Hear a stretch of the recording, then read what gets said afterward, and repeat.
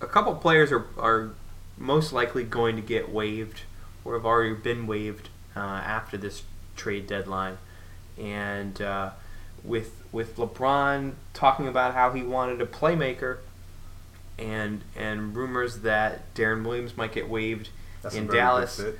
do you think that's a good fit? Do you think he could give them the kind of both late game and off the bench leadership in that position? I mean, in the time that he's been on the court, you look at his season averages of 13 points, 7 assists a game. I think a player like that who knows where to pass the ball and to put people in the right positions, I think that's very high value to the Cavs. I think that's exactly what LeBron wanted. A player that I thought that they should go after was someone like maybe a DJ Augustine or a Jameer Nelson, but they hit the jackpot of a player like Deron Williams. I think he's the perfect player to go into a situation like that to compete for a championship. A player who probably feels like he hasn't reached his career potential, so he's going to go in there, he's going to be galvanized, he's going to be excited and ready to go in there and compete for a championship because he has an opportunity that he didn't have a few months ago. He was playing on a team that wasn't even going to make the playoffs. So I think now to go into Cleveland and him being the piece that LeBron wanted and him being looked at as that because they are now selecting him as he's being waived or bought out rather by Dallas, is like, okay, I have a situation that wants me. This is what I need for my career, what I want for my career. So I think he's a perfect fit. What do you think about Deron Williams there? I like him. The only question kind of comes down to injuries and health. He has had some injury problems over the last few years, and also shooting. I mean, I think he's one of these guys who can get hot and hit the three, but if I'm the defense and I look at Cleveland's roster and he's one of those guys out there on the floor, I'm kind of happy if he's the one taking the three, right? It's the Corvers and the J.R. Smith and Fry. Those are the guys I'm kind of running at them to run them off the line. And if it's like, oh, all right, those guys aren't going to shoot, and it's Deron Williams, like, all right, let's see how that goes, and I'll play the percentages that way. So to me, that's the only question mark. Can he stay healthy for the push? And does it create this opportunity where the defense says, oh, well, you're kind of giving me an out here. But in terms of getting Kyrie to play off the ball, right, and be a scoring guard that he is, a high IQ player that's a veteran that just wants to win, that, like you said, he's going to be galvanized by this opportunity to win a championship. It's a pretty great fit. And a couple of years ago, everybody's talking that he was the best point guard in the league. And so when you look at all the championship teams in the history of the game, they always have an old veteran in a role that he's almost too good for. Yes. Yes. The overachieving. The Mario Ellies, the Robert Ory's, Sean Livingston, the Steve Kerrs on the yes. Spurs. There's always these guys who could obviously have a bigger role on a different team, but know that this is the perfect role for them.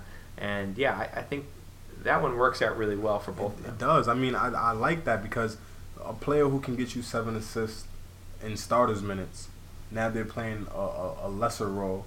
So I think that does affect his injury potential. Yeah. Because now that he's playing less minutes, he's not going to have the ability to get hurt as soon because he's not put in those opportunities. He doesn't have those opportunities to injure himself. So I think that works towards that. And then when you think about putting Deron Williams, a guy who knows how to pass the ball, and you put him out there with those shooters that they have on their bench, whether it's a Channing Frye or Cal Crover out there with a J.R. Smith, he's going to be the guy to lead that second unit. And you think about that, he was, as you said, a few years ago, one of the top 5 point guards in the game. His name was up there with the Chris Pauls and the Derrick Roses when we were talking about great point guards at that time.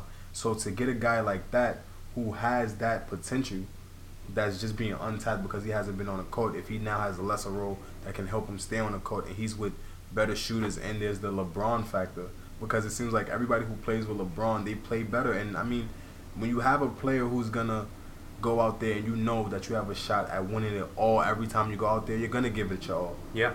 You just have to, because you know that if I give it my all with this great player giving it their all, we're unbeatable. So to now put Deron Williams in that situation with those shooters, I think that was amazing for them. That was unexpected, honestly, to me, that Dallas would just let him go. I think maybe at this point in his career, with them moving towards Yogi Ferrell and finding him, I think the writing was just on the wall that, okay, maybe it's best if you just moved on because we don't have the opportunities here for you. We want you to play. We like you as a player. This your hometown. We respect you. So what would you want us to do? And I think that's what Mark Cuban said, because I think it was reported that they're going to pay the rest of his contract in the buyout. So it's like, to have that much respect for him and to say, we're going to let you move on and then be able to go to Cleveland, I think it's the perfect situation there. What about Bogut? He will most likely be waived. Obviously doesn't fit in on Philadelphia. There's a number of teams that he could probably go to. I think Houston jumps out as a team that is as close as possible to being like Golden State with all these guards and all these guys that can shoot threes. And, Bogut was such an instrumental part of that by being a guy who sets really good screens right off the ball. And, maybe he'd fit in there, and the competitive fire of potentially playing against Golden State in the playoffs. He didn't exactly love leaving. He didn't. He was a bit sour about it. So maybe there's some fire there. What other teams would he fit in? I mean, I think San Antonio, they were saying, was a possibility. Houston, as you said, the Cavs. I mean, I'm not too sure about Bogut. I'm a little apprehensive about acquiring him, only because if a championship team says that you're one of the expendable players, then what really is your value? I mean, I know that they had to let go of Bogut and Harrison Barnes to get a player like Kevin Durant, which is a no-brainer, but he was sort of falling out of favor there. He couldn't stay on the court. He wasn't healthy in the prior series. So it's like, is this really a player that we're going to count on? So for him now being a veteran to go into a situation, I think maybe Houston, but does he slow them down in what they want to do?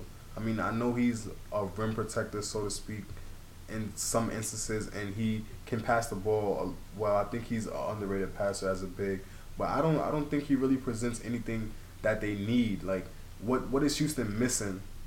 You know what I'm saying? That will put them over the hump. And is Andrew Bogut a piece that would put them there? I don't know if you bring a player like that on board and you don't have a clear-cut role for him. So I think maybe Cleveland would be good because he now fills Chris Anderson role that he wasn't playing. So you have a clear-cut, like, okay, we're going to throw you in here and this is what you're going to do. Or maybe even a Spurs where he's going to be on that rotation and he will work well with that team. I think Houston, they don't really have a defined role for him so much, so I don't know if I would want to go there per se. But I mean, it could be a good fit.